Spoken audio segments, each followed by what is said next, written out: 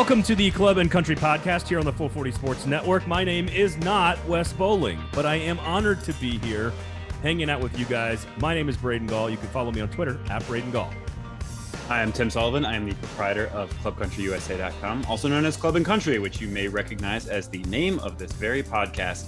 Check it out there or on Twitter at ClubCountryUSA. We're having a loose episode today, Tim. A loose episode because Wes is out, so we get to play. Exactly. This is more of a pickup game in the backyard. We're going to have a good time. Obviously, Nashville SC is on the international break. We are going to take a look at today on the show what are good expectations, what are rational expectations for Nashville SC in the final 6 matches of the season, as they've got a condensed little schedule here at the end before decision day on November 7th when they wrap up. What are reasonable expectations for this team? So we'll get into that. We're going to spend a lot of time talking U.S. men's national team, Tim, because I think on this right now, that's what people, at least for me, that's what I'm interested in. Obviously, we're 2/3 of the way through this second round of matches, the October round of matches here after the loss to Panama and the win over Jamaica. They've got another one against Costa Rica on Wednesday evening, so we'll get into all of that. What should the U.S. men's national team lineup look like in the World Cup, which I know is a ways off? But what should it look like? I want to know, Tim. So I've got a lot of questions for you. We got to knock on wood with that one at this point still too. No question about it. But you know what? It's a podcast. We can run our mouths about it. I just want you to tell the good people what you think gives the United States the best chance to make a deep run in the World Cup and maybe go further than they've ever gone before. You will be the man that tells us those answers, sir. Are you okay with that? Yeah. Yes, I will take on the role of Greg Berhalter and maybe come up with a lineup that a lot of fans might like more than what they've seen out of Greg Berhalter from time to time as well. I will say I did enjoy the lineup against Jamaica. I'll just say that, and then we'll get into that in a little bit later on. Of course, then we'll wrap up the program. We will dive into Nashville SC getting back onto the pitch, of course, against DC United coming up this weekend. So make sure you rate, review, and subscribe. Share the show. Make sure you're following Tim and Club Country USA on the Twitters and the website as well. And as usual, you can get to me at Braden Gall. So international break here, Tim. And they get a couple of weeks off, Nashville SC. They come back, and it's not an easy slog to begin. They will finish with the New York Red Bulls on decision day. But you've got DC, Philly, and O City right behind them, all sitting right there on the schedule over the next couple of weeks. 6 matches to go, second place team in the table, clearly number 2. New England's already at the top of the table for good. What do you believe fans should expect over these final 6 matches? What's a reasonable expectation? Yeah, well, you mentioned Philly, Orlando, and DC.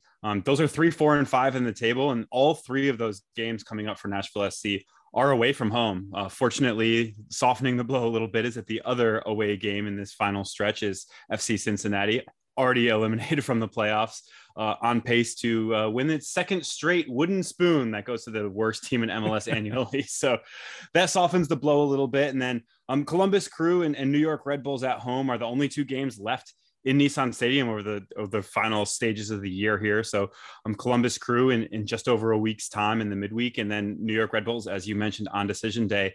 I think all 3 of those games, the ones that aren't against 3, 4, and 5, you say probably need to win them if you want to remain number 2 in the table, not because losing them maybe drops you out of that number 2 spot, but because if you're a deserving number 2 in the table sort of team, those are games that you win. So I think that's the big deal. And then, beyond that, these are 6-pointers against Philadelphia, Orlando, and DC. And starting with DC, this is going to be an interesting one because DC feels very disrespected by the 5-2 loss that they received from Nashville SC when they were in Nissan Stadium themselves. So I think if Nashville were able to get 3 points from those 3 games, they're probably feeling pretty good about it, because even if you lose to Philadelphia Union, for example, they're only a couple points behind Nashville SC, but at the same time, you say they have other games left too. And if Nashville can finish on a strong run with, 4 wins out of the last 6 games, you're feeling pretty good about even a loss to Philly, being able to keep pace with them and stay ahead of them in number 2. What's interesting is we've talked all season about the home road splits, right? With the home games, the home matches being front loaded on the schedule, and how concerning that might be considering their early road form, later in the year. And certainly it's difficult. You mentioned all 3 of those teams on the road, but you could actually argue, looking at these last 6, you could say, well, look, the games you're supposed to win, two of them come at home, and Mm-hmm. they're the midweek slots, right? You get Columbus in a midweek slot, you get a trip to Cincinnati in a midweek slot. You sort of are giving yourself the breather in between the big matches on the weekends. And so even though the schedule looked a little odd, I think at first, now that the table and the season has played itself out and you can kind of tell who's going to be the big challengers, it could be worse in theory. For I know 4 out of 6 on the road, but it could be worse as far as how it's laid out for SC, right? Yeah, definitely. And I think you look at teams that share their pitches with NFL teams, and there's a reason that a lot of Nashville SC's home games were front loaded a little bit. What's really weird, though, is you have a Monday night Titans game 2 days before the Wednesday midweek game, which is one of only two remaining home games. They couldn't have figured that a little bit more, maybe made it space those out a little bit better and seen if they could have made that work. But on a more serious note, yeah, as you mentioned, it is a situation where you don't have 3 really tough games and then 3 really easy games. They are kind of alternating a little bit, and that makes it a little bit less strenuous. And of course, a trip to Cincinnati is not easy. No game in MLS is easy, but at the same time, it's probably the 3rd or 4th easiest possible game in this league. So it's something that you can't really worry about if you are the type of team that you think you are at this stage in the year. And, these are going to be heavyweight battles against, especially Philly and Orlando, because they come so close to the end of the year. This Nashville team is going to take its show on the road and say, hey, we're the number 2 team in the table and it's for a reason. Or they're going to go there and say, maybe we weren't quite ready for prime time and we might drop points there and potentially not end up in the number 2 slot. Or if they do end up in the number 2 slot, certainly maybe enter the playoffs with a little bit less momentum than they've had over the previous maybe month and a half or so. I'd like to think that 2 of the last 3 being against non-playoff teams is probably a benefit as well. So again, I'm trying to find the silver linings here, right? Because sure. you got road matches and it's tough. It's a tough slate to rebound from. Going back to the beginning of the year, and now that you're sitting in second place, but only a couple of points up, should fans be extremely disappointed if they don't finish in second place, or do we have to take a longer view of it and say, man, it's still been an extraordinary season to be this good this early as a franchise? Or is that unfair? No, I think it's totally fair. When you look at what this team has done so far this year, it has not been, oh, we're in our second year as a franchise, we're happy with whatever we get out of it. This is a team that has gone out and tried to prove that it's number 2 in the East. They obviously started out the year trying to prove they were number 1, and we're one of the very few teams to beat New England in the early stages of the season. In fact, of course, the Revs have very infrequently lost since then, which is what has them running away with the Eastern Conference. But this is a team that has shown over the course of the year that it's number 2 in the Eastern Conference. And as you go forward, you might not be the most disappointed as long as you end up with a top 4 spot. You host one of those first round playoff games, but the number 2 team in the table is the one that's going to get that next home playoff game. You want to see as many home playoff games for this team, especially because, I don't necessarily think fans are going to be super sad to leave Nissan Stadium for a beautiful new fairground stadium next year, but there are limited opportunities to see this team play in an NFL stadium going forward because they're going to have their own home. And there's a certain charm to it. There's also downsides. I think everybody's well aware of a lot of those. But you want to maximize not only your time at Nissan Stadium, but you want to last as long into each season as you can. And whether that's making it all the way to MLS Cup, which would require beating the Revs on the road, is a very tough task. But It's something that, Nashville took a slightly depleted lineup into New England and earned a draw already this year. You never know what could happen. And so we'll see if they can live up to what they've done over the course of the year, not only over these final 6 regular season games, but as they go into the playoffs and potentially, make a run towards MLS Cup. I do think that's the right expectation is, again, I think if you take 3 at home on decision day and you handle your business up until that point, you probably finish in second place. Mm-hmm. And if that's the case, you get potentially 2 playoff matches at home.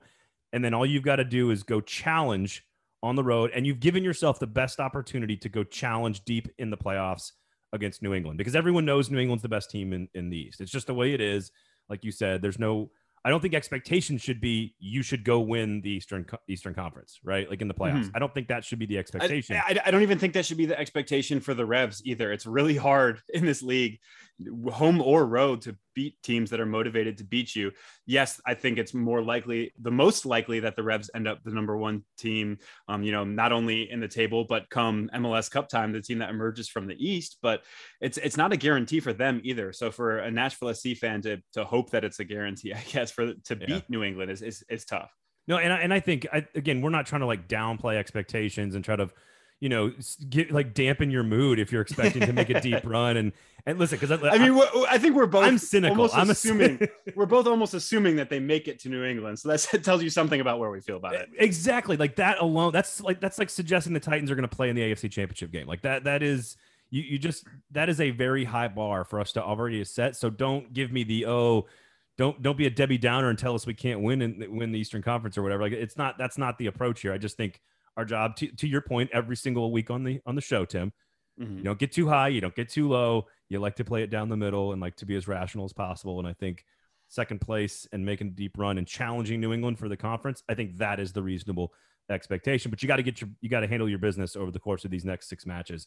There's no question about it. You got to beat Columbus, you got to beat New York, you got to get those 6 at home, and then you probably have to get a couple of points somewhere, maybe steal one against one of these big 3 on the road, and then all of a sudden you probably have that second place locked down and you have a cleaner path at least to New England. So I think that's where I would set the expectations for this team.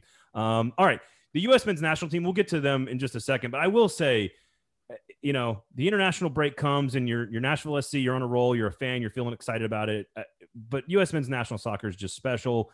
My daughter, I took my 4-year-old to the Canadian match and she's doing the whole U.S. and she's doing the whole thing. She's watched the matches with me, Tim. So she's all in on it now. And just getting to watch the armband, which I guess it was against Jamaica late in that game. Adams comes out and he passes the armband to Walker Zimmerman. And I'm just kind of sitting there with my 4-year-old going like, that's our guy. like that's our dude here at Nashville SC.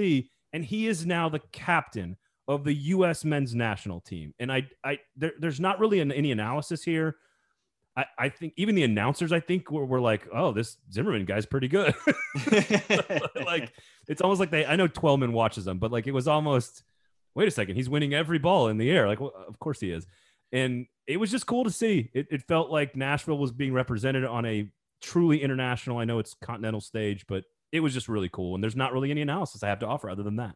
Yeah, well, I think the crazy thing is that he was not originally on this roster either. He was an injury replacement when John Brooks went out. So he's a guy who not only is captaining the team, but I guess in a very micro sense, you could say it's a very rapid rise for him to be a late call up to become the captain when Adams is subbed out of that first game and then start the match and go 90 as the captain in the subsequent game against Panama. Unfortunately, we'll talk a little bit about how that one turned out in a few minutes here, but it's definitely a situation where you look at a guy that I think Nashville fans realized he was a national team caliber player, but to see the respect that he's getting not only from Greg Berhalter, but also his teammates on the national team is something that obviously feels really good if you're somebody who cares about Nashville soccer and cares about how Walker Zimmerman represents Nashville.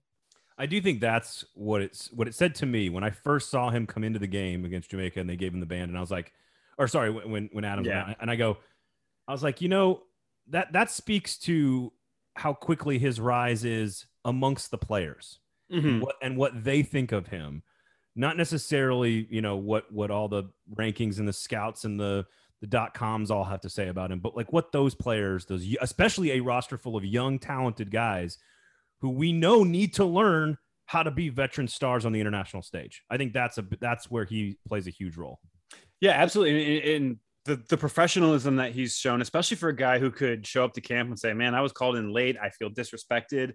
He has let it manifest itself only in positive ways. So that's definitely something that you'd love to see too. Now, look, we'll get to Panama and the outcome. I will say, if you're going to lose a match on the road, I suppose having your own guy do it to you. And I don't care. I don't care if it grazed a hair on Zardy's head. I don't care if that ball did. I'm giving credit to Anibal Godoy, who, of course, Nashville SC fans know and love. And they're a little less high on him today, maybe. I get it. But you know what? Watching your own club guys go out there and do things around the world, even if it's against your own country, there's still so many more matches to go in the World Cup. It's not the end of the world. We'll get to what it really means. But I mean, if it's going to happen, you might as well have it be your own club guy. Yeah, and it's crazy, talking about Zimmerman being the captain. It's less of a surprise when Anibal Godoy is Panama's captain. He's worn the armband for the Canaleros dozens of times. But to see those two guys pregame on Sunday evening, that was cool.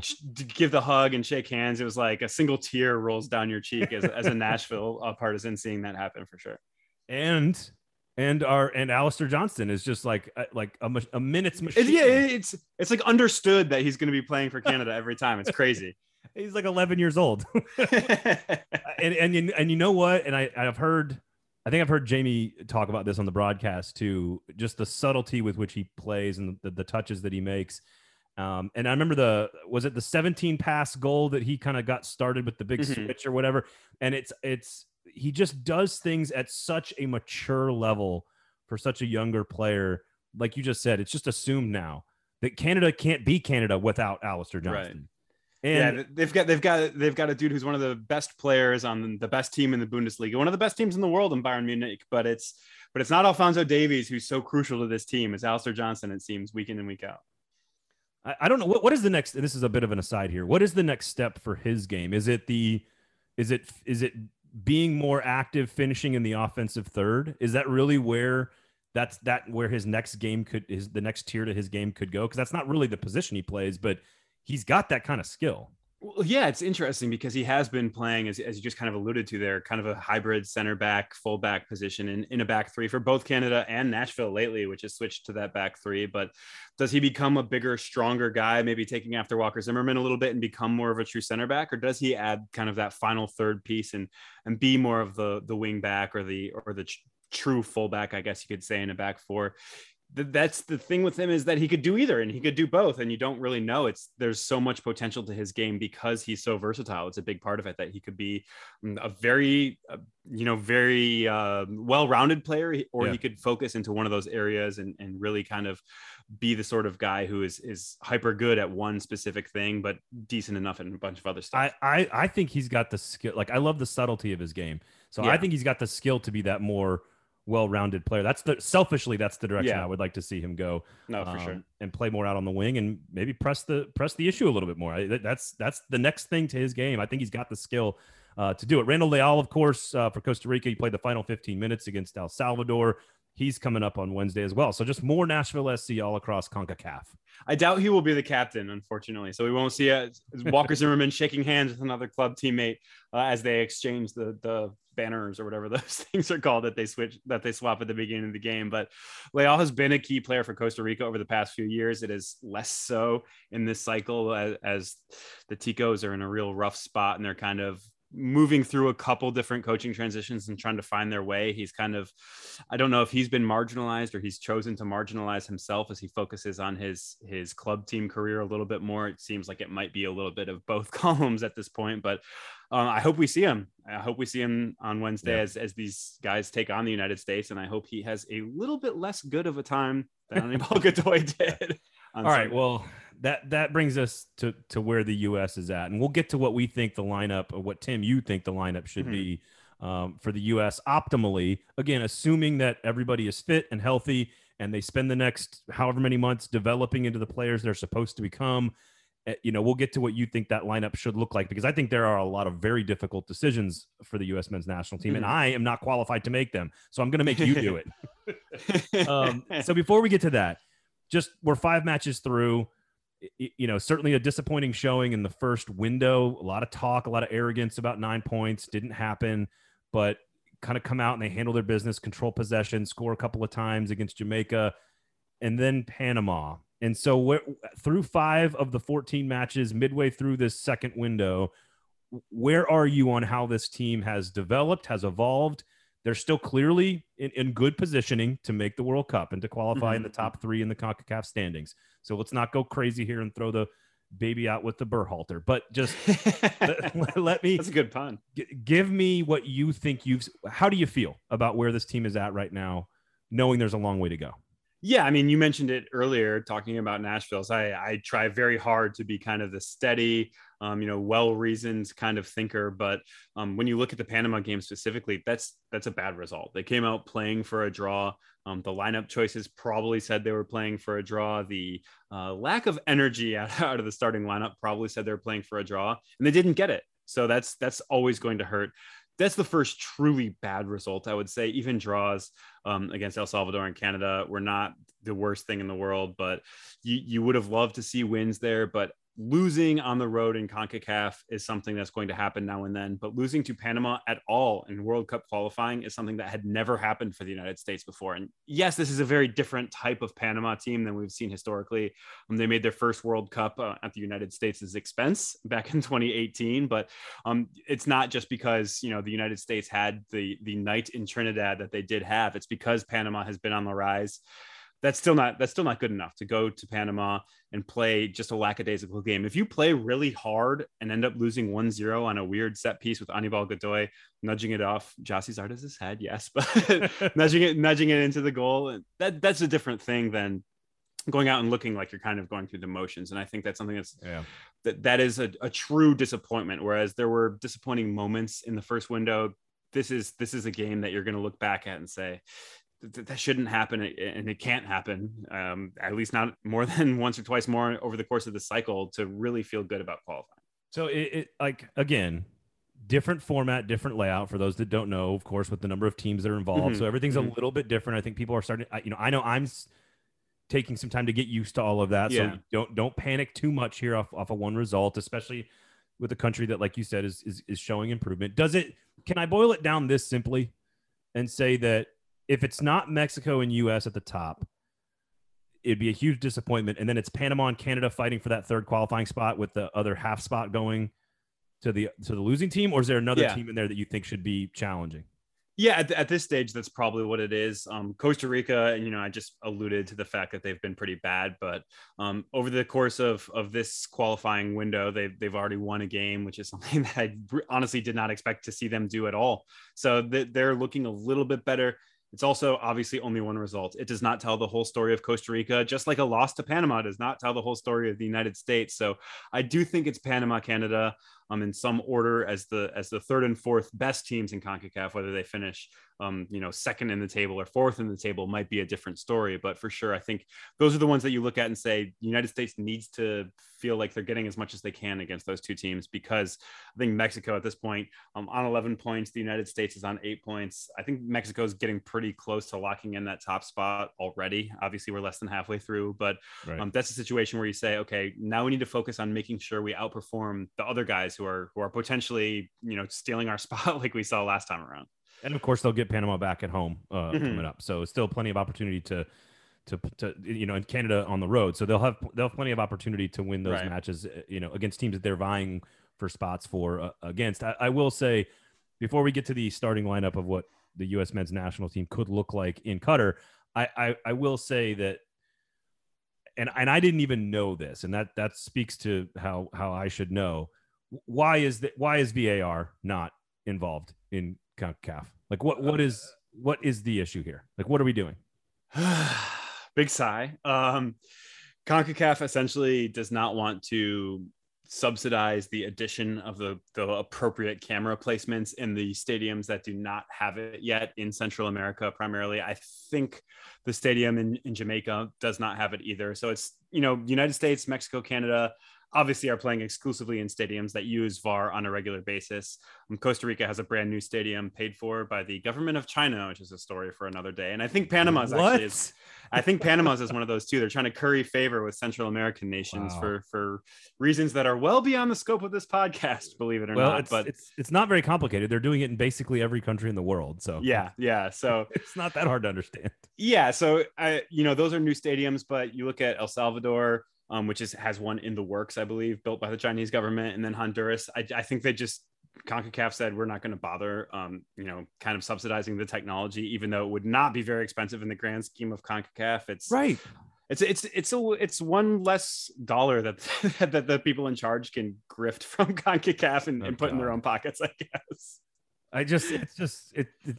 That is beyond comprehension to me. Like, yeah, no, it's very frustrating for sure. The world's biggest sporting event, and we can't put replay in a stadium.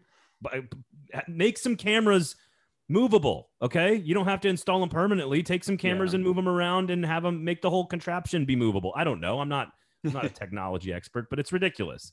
it was certainly an issue in the first half against Jamaica. That's for sure. Yeah. I mean, that a penalty and then a denial of goal scoring opportunity times 2, all 3 of which the United States victim was winger Paul Arriola, who's a guy who maybe draws the ire of some U.S. men's national team fans for not being good enough. But if one of those 3 calls gets called precisely as it should, and Jamaica's down 2 men to a red card and gives up a penalty as well, I think United States men's national team fans are feeling much differently about Paul Arriola than they do today, because he would have made all 3 of those happen.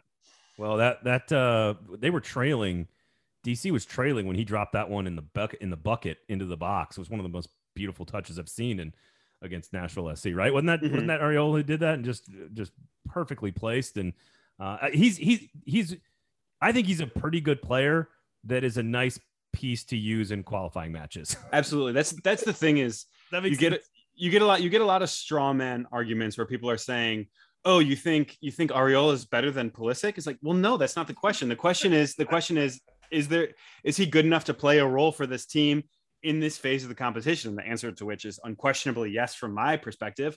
If you have, a fully healthy Gio Reyna, Christian Pulisic, Brendan Aronson, et cetera, it's a different question, because you need to rotate differently in a World Cup. You aren't going to have 3 games in 7 days in a World Cup. So it's just a completely different question when you have this situation. And, unfortunately it didn't work out Sunday night, obviously, right, to have him in the starting lineup or for, a bunch of different guys who did not perform particularly well in the starting lineup. But that doesn't mean that this is a guy that can't contribute in some way to the U.S. men's national team during World Cup qualifying. Is Walker Zimmerman going to start for the U.S. men's national team if they make the World Cup? That's a tough one. Obviously, he was a late call up to this window, so that's something that tells you. And he was called up, but did not play a minute in the previous window, so that's something that tells you he's maybe on the fringes.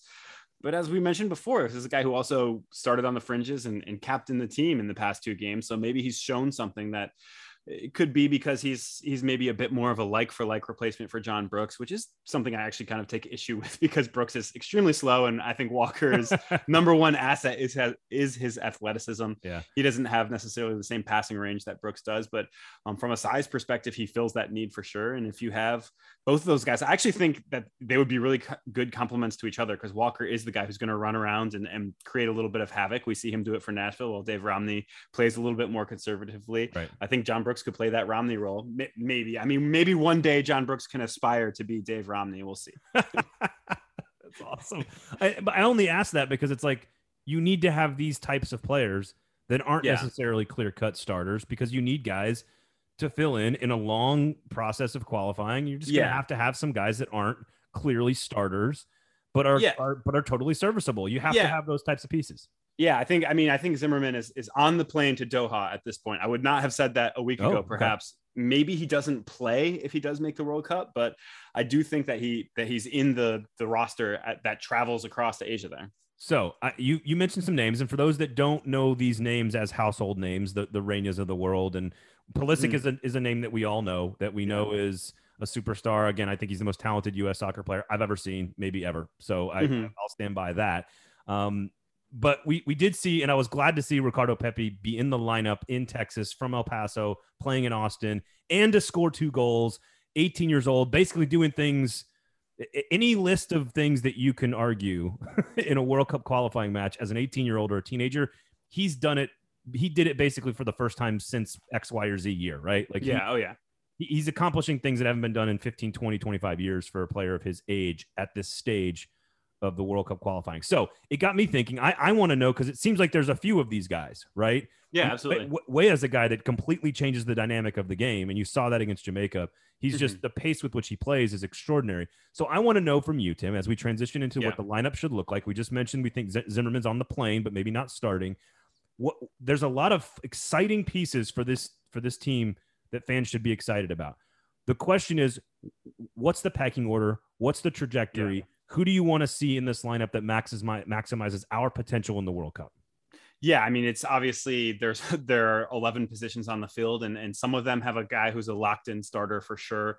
Some of these guys can play multiple roles, and that affects where you see other guys too. And there are some of these roles that are still definitely up for grabs. But I think let's just start at the back with goalkeeper. I think you have two guys who are really vying for the spot. You have Matt Turner, who plays with the New England Revolution. He's a big Titans fan, so it must have broken his heart to get scored on twice in Nissan Stadium this year. But he's the best shot stopper in this pool. Zach Steffen, who plays for a little club of no note called Manchester City, the most wealthy and successful club in the world over the past few years. Talk about foreign funding. Yeah. He'll be going to his owner's homeland for the World Cup, I guess. Yes.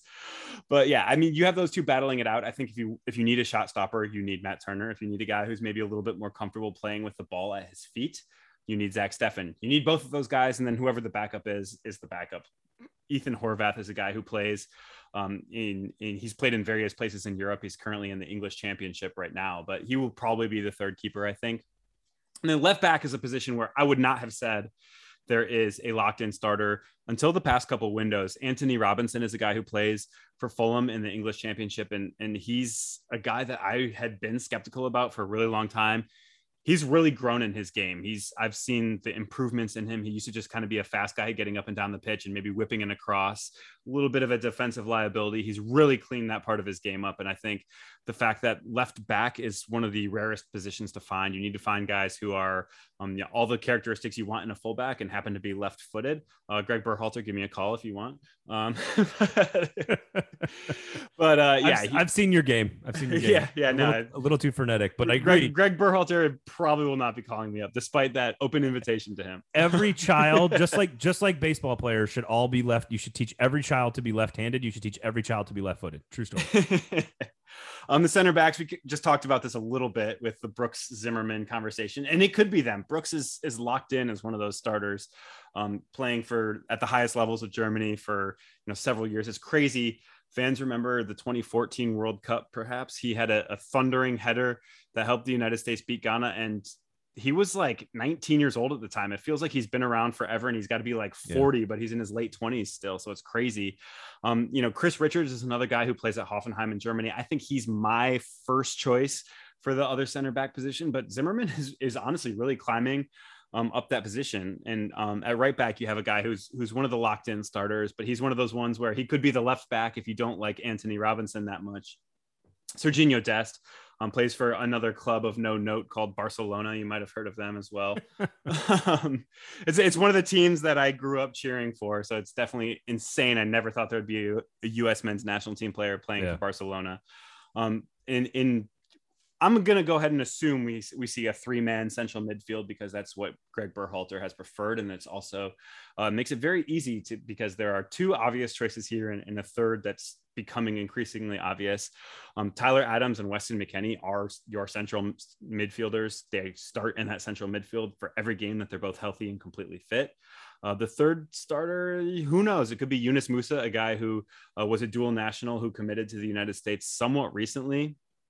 And he's started the past 2 games, I believe. Oh no, he might have come on as a sub against Jamaica. He was nice against Jamaica. He played a good match. Yeah, he was one of the guys who struggled early against Panama, but again, basically everybody did. But he plays for Valencia in Spain, and he's really making strides as a guy who only recently committed to the United States and didn't get an official start because it would have tied his future to the United States over his native England. And he's also eligible for one African nation. I can't remember which one. And Italy. So he's a quadruple national. Wow. who has picked the United States. I like him a lot, but there are a lot of choices there. I already mentioned Brendan Aronson, the kid who used to play for Philadelphia Union. He's now kicking it in Austria with future U.S. men's national team coach Jesse Marsch at Red Bull Salzburg. We'll see how that goes in the long run. But the issue is, I think when you look at the forward line, there aren't enough spots for the guys that you have. You mentioned Timothy Weah, who's a guy who has played for the biggest clubs in the world, Paris Saint-Germain, now plays for Lille and also in France. His dad is the president of Liberia, and he opted to represent the United States instead of either Liberia or France. His dad is probably better known as George Weah, who's one of the greatest footballers of all time. But in his second career as the president of Liberia, is there even greatest footballer of all time and president of a country? Not a bad resume, son. Go out and try to beat that. Oh, I'm going to take the U.S. on a deep World Cup run. I think that actually would beat it. Setting a bar. But Christian Pulisic, who we've mentioned various times, you do not keep a healthy Christian Pulisic out of the starting lineup. He has to start at one of the wings. And then that leaves you Giovanni Reyna, whose dad is former U.S. captain Claudio Reyna. He plays, it will shock you to hear, because it happens for all these guys, at one of the biggest clubs in the world. Borussia Dortmund is a club that Christian Pulisic kind of used as a way to break into the professional game, and is now at Chelsea. But you can't have Reyna and Weah playing wing if you want to have Christian Pulisic play wing. Maybe one of them slides inside and plays that role that I just kind of gave to Yunus Musah. We'll see. But that leaves the striker spot where there are a number of options. And you already mentioned Ricardo Pepi, the young Mexican-American out of El Paso who recently committed to the United States over Mexico. He's only 19 years old, 18 years old. Over the course of the next year, maybe he becomes a world-class player. At this stage, he looks about as good as anyone in the pool. Maybe he is beaten out by Giassi Zardes, who is made the more consistent performer. People don't like the way he looks when he plays, but he gets the job done a lot of the time. But lumbering is the term that comes to mind. Well, it's more about the I already mentioned how I play soccer a little bit. We discussed it a little bit just a second ago. Giassi Zardes might look technical skill wise a little bit like me, but he scores a heck of a lot more goals than I do. So he's a guy who it's been hard to keep him out of the lineup, because when he's in it, he scores. If Pepi keeps scoring and looking a lot better doing it, I think that, by the time he's 19, 20, it'll be interesting to see where Pepi is playing at this time next year. If FC Dallas sells him to a big European club, it might be hard to say this guy is still producing and now he's playing at like Dortmund or whatever it is. Right. It's going to be hard to say that's not the number one striker for the United States. Is he playing enough minutes regularly and gaining confidence and scoring so that he continues to develop, so that he's ready for that? I think that's sort of what the question is, right? Because if you get told and all of a sudden he's just coming in and playing like the last 14 minutes of every game, and he's not getting opportunities with the ball at his feet very often, which again is not necessarily his strength. He's a finisher, but like that's not going to necessarily help him all that much develop in our situation here as a U.S. fans. So, but it was fun to watch him finish. And I'll tell you, like, the composure on that kid is off the charts. Like he's very calm. And I think, mentioning where he ends up, I think it'll be interesting to see if he can kind of work it out that he finds the place that best helps him peak, next November, that traditional World Cup timing. But if it's something where a club like Bayern Munich that has a great relationship with FC Dallas buys him from FC Dallas and then loans him back so that he continues playing in the United States, because that's where he gets the greatest number of minutes, and lets him continue to play a ton and get his goal scoring boots all shined up over the course of the summer. Yep. That's something that I think would be among the best possible outcomes for him, because he's made that big move, but is still getting the playing time at FC Dallas. And FC Dallas has kind of earned a reputation for maybe selling their guys before being able to see exactly how successful they will be in the future, and getting maybe that loan back a little bit and saying, hey, we sold Ricardo Pepi for a big profit, but we're also still profiting from the goals that he puts into the back of the net. Would be something that I think the Hunt family, the famed FC Dallas owners, would absolutely love to see. So it feels like, number one, is this a problem that we've seen this team have very often, where you've got Weah, Reyna, Pulisic, Zardes, Pepi for 3 spots or 4 spots? Like, do you think this is not normal, right? Yeah, not at this level. You've seen them have, 5 or 6 guys for 4 or 5 positions, but they haven't been 5 or 6 guys playing at the biggest clubs in the world, or, one of the young starlets like Pepi, who's going to be playing at one of the biggest clubs in the world soon enough. So it is definitely on a level that I guess you could say is commensurate with the rise of this U.S. men's national team into kind of the global stage, and hopefully they can continue that rise into the World Cup. So I've written down a lot of names here. I wrote down the lineups you suggested. You did not take a stand on the top of the formation. Take a stand. Put your foot in the ground and say, this is what I think gives us the best chance to win. Outside of Pulisic, because he's obviously Pulisic on the left. I think Pepi up top by the time we get to next November, December. I like Pepi up top. I like it. And then, man, I'm between Reyna playing there or playing as that attacking midfielder. But I'll just stick him there because it's easier to put Musah in the middle. Okay. All right. There you go. I've written it all down. We'll post it, and we'll see what happens because I think there's a lot of excitement about this team, but a lot of development still to come, and we need to see these guys continue to grow and continue to put points on the board in the CONCACAF standings. I think we're in good shape. I'm not losing my mind over the Panama match. We'll see what happens against Costa Rica on Wednesday, but I do feel like I'm watching something different than I have my entire life, and I like that. I like that feeling that I get when I watch the talent and the youth and the exuberance and all that stuff. So, all right, just wanted to, I know that was a little deep dive there into what we think the lineup could look like, but I just wanted you to do that, Tim, because I find myself asking these questions during the matches and I don't know. We're going to go Google all these guys after the recording, huh? No, are you kidding? I know who all these guys are. Come on. I don't know where they play in Europe, but I know who these guys are. And I'm going, he's fast. I want him on the team. So I just hope everybody gets a good sense as to where the entire roster's headed, as we still have a long way to go before they're actually playing or on the plane, like you said, to the World Cup. All right. So let's wrap up here. Just glancing at Nashville SC's match coming up. Again, make sure you check out the website, clubcountryusa.com, Club Country on Twitter as well. You can follow me, of course, at Braden Gall, at 440 Sports. And I don't remember where Wes changes his Twitter handle. Like, I don't even.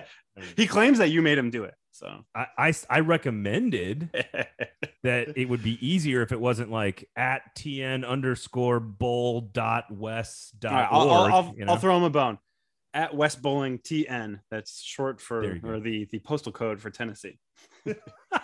Yes, of course. There you go. So coming up this weekend, Nashville SC back on the pitch. DC United. We talked about it earlier in the show. Huge stretch, huge match. This is second place and fifth place in the table, only separated by 7 points. What can fans expect? It was a hell of a performance against DC at home a couple of weeks ago. Yeah, on August 15th, Nashville just absolutely took it to a DC team that looked like it was going to potentially challenge NSC in the table at that time. And as you mentioned, they're only 7 points back, so it could still happen, especially with a win in Audi Field this weekend. But it's something that Nashville kind of put its flag in the dirt and said, we are the team that we said we wanted to be. And, it's kind of been a theme that you and I have talked about in the Nashville SC portions of this podcast so far. It's something that Nashville maybe has surprised people by being able to put that flag in the dirt as frequently as it has. Going on the road in Major League Soccer is a completely different question. This will be Nashville's 6th away match in its past 7 matches. The second half of the season is completely loaded with away matches, so it's not something new to them. Coming off of the break this past weekend, it might not even be that big of a deal because it can feel like you were just at home this weekend and you didn't even have to play a game. you got your rest, fresh legs. Yeah, you got your rest. Plus, you didn't have to leave home, so that can definitely change it a little bit. But DC is a club that can have wildly variable results. They are a very good offensive team. They're the 3rd highest scoring team in the league. New England Revolution has 57 goals. Sporting Kansas City has 51 goals. DC is right behind them with 49. So they're a very, very high scoring team. Striker Ola Kamara, a Norwegian guy, leads the Golden Boot race. He has 17 goals so far this year. If you want to know where Nashville SC's top guys are, Hani Mukhtar is tied for 4th with 13. CJ Sapong is tied for 14th with 10. So that they're not too far behind. And maybe you're seeing that Nashville has a little bit more of a 1-2 punch than relying on one guy. But, to give credit to DC, when that one guy is scoring like Ola Kamara is, you are not too upset about that, I'd say. The big deal, I think, that makes them so wildly variable is not only do they have that good offense, they have a pretty terrible defense. They're tied for the worst defense in the East among the teams that are realistically in contention for the playoffs. Maybe if a club that's close to the bottom right now really has a strong finish to the year, but 41 goals against is something that is not necessarily what you would expect for a team that's competing for the playoffs, unless they're outscoring people more often than not, which they sometimes are, as we've just mentioned. They are getting pretty bad goalkeeping, which is unfortunate because one of their guys, Bill Hamid, is a fringe U.S. men's national team player. He was out for the Gold Cup. He was the 3rd goalkeeper during the Gold Cup. He's been injured a little bit this year as well. They're getting even worse goalkeeping from his backups, but he is not having the sort of year that you would expect him to have. And we saw that Nashville kind of said, regardless of who your goalkeeper is, we're going to test him. Hamid did not play in Nissan Stadium, so it was one of the backup goalkeepers. I do not remember which one. I think John Kempen off the top of my head. It's not in the rundown. This is all coming straight off the brain. It's insane. And they don't, like, to your point about the variable nature of their game, like they just keep going, whether they're up by 2 or down by 2. It's an even match. It doesn't like they're just going to keep Yeah. coming at you. And that, of course, is why their defense has struggled. And that's why Nashville SC took advantage back in the first match. And I don't, the keeper I think there was like one or two that might have been saved. One of them was pretty bad. One of them was really bad. The rest of them were whatever. Right. But if you're getting blasted on from every angle, like it's not always your fault. So we'll give the backup keeper that we can't remember. We can't even remember his name. That's how much. I'm pretty sure it was John Kempen. I think it was too. Since I don't remember the other guy's name at all, it was probably John Kempen. If we're gonna rip on him, we should use his name, I guess. Yeah. Well, or we can just let him escape anonymously, one or the other. But yeah, it's interesting because you do mention that they just keep coming, and I think that has been a big part of the philosophy that new coach Hernan Losada brought in this year. It's something that he really believes in. There were a bunch of, puff pieces in this preseason, like, oh, this guy's obsessed with fitness. He's testing his players' body fat percentages and stuff all the time. And I'm like, seems like something that they should be doing anyway. That's like, how in shape are your players is kind of an important thing when they're professional athletes. But yeah, he's a guy who kind of has a reputation as being fitness obsessed a little bit. And that's something that, obviously when it's going well, you hear those positive stories, those human interest stories talking about how great it is. And when it doesn't go well, people say, maybe he should have focused on tactics a little bit more or something like that. But I like that voice you're doing there. It's good. I have all these voices in here. You don't want to hear me run through the gamut of the peanut gallery voices that I can spit out. What does Twitter guy voice sound like? I don't know. Maybe Mickey Mouse. No, I'm not going to do another. I'm not going to do another voice. Yes. Man. You can be Twitter guy, Mickey Mouse over there. See, I don't. It doesn't go high pitched squeaky mouse for me. It goes like obnoxious mouth breather. That's what the Twitter guy goes like. It goes like obnoxious mouth breathing, like hillbilly. That's the direction I hear all tweets in. It might come. it might be coming from New York. It might be coming from Paris. It might be coming from Los Angeles. I still hear it in like a mouth breathing. Yeah, that's still the voice I hear on Twitter. So. Yeah, are you familiar with the comedian / actor David Cross? He has a great bit that it's like not all people who are white trash have this accent, but only people who are white trash have this accent. You may know him as Tobias from Arrested Development. He's a pretty well-known actor. Yeah. Not all of A is B, but all of B is A. Yeah. Definitely. Well, it should be a huge match, and it's a huge week next week, of course, for SC. They will play Wednesday against Columbus at home, just 2 days after the Bills-Titans game. Again, you pointed that out. That seems odd. And then Saturday, they're back at Philadelphia, and I know Wes will be back next week to recap the DC match, finish up the Costa Rican match, and of course, look ahead to a huge weekend of Nashville SC soccer. I can't believe we've only got 6 matches left. It has gone by very quickly. Yeah, it has absolutely flown by, and that's a blessing and a curse because it has been a fun whirlwind, but it still gives you kind of that bittersweet feeling that this is going to be wrapping up so soon. It's going to be tough to watch this season end and not be able to kind of live through it anymore because it has been such a fun ride. Well, we've got a grueling couple of weeks here with 6 matches and then a big time tournament coming. So I think there's a lot still left, a lot of meat left on the bone still, Tim. So don't get too sad and depressed on me just yet. They're only 2 points up on Philly, and of course have an opportunity to have 2 home playoff matches in just their second season after what happened last year. It is a remarkable story, and I think we're all along for the ride, and it's going to be a hell of a trip. So anything else you'd like to add? What's coming up on the website this week, my man? I am playing catch up a little bit. I have not talked too much about the men's national team games yet. I'm going to have some of that stuff up, and I'm going to dive in with both feet on this DC preview because, like you mentioned, there's so little left. I really feel the responsibility to talk about it as in depth as I often do, but maybe even in more depth after a week to recharge my batteries. I'm not going to lie. I needed a little bit of a break from the MLS season 2. It's a slog. Somebody asked me like, well, how long was this? I was like, it's baseball.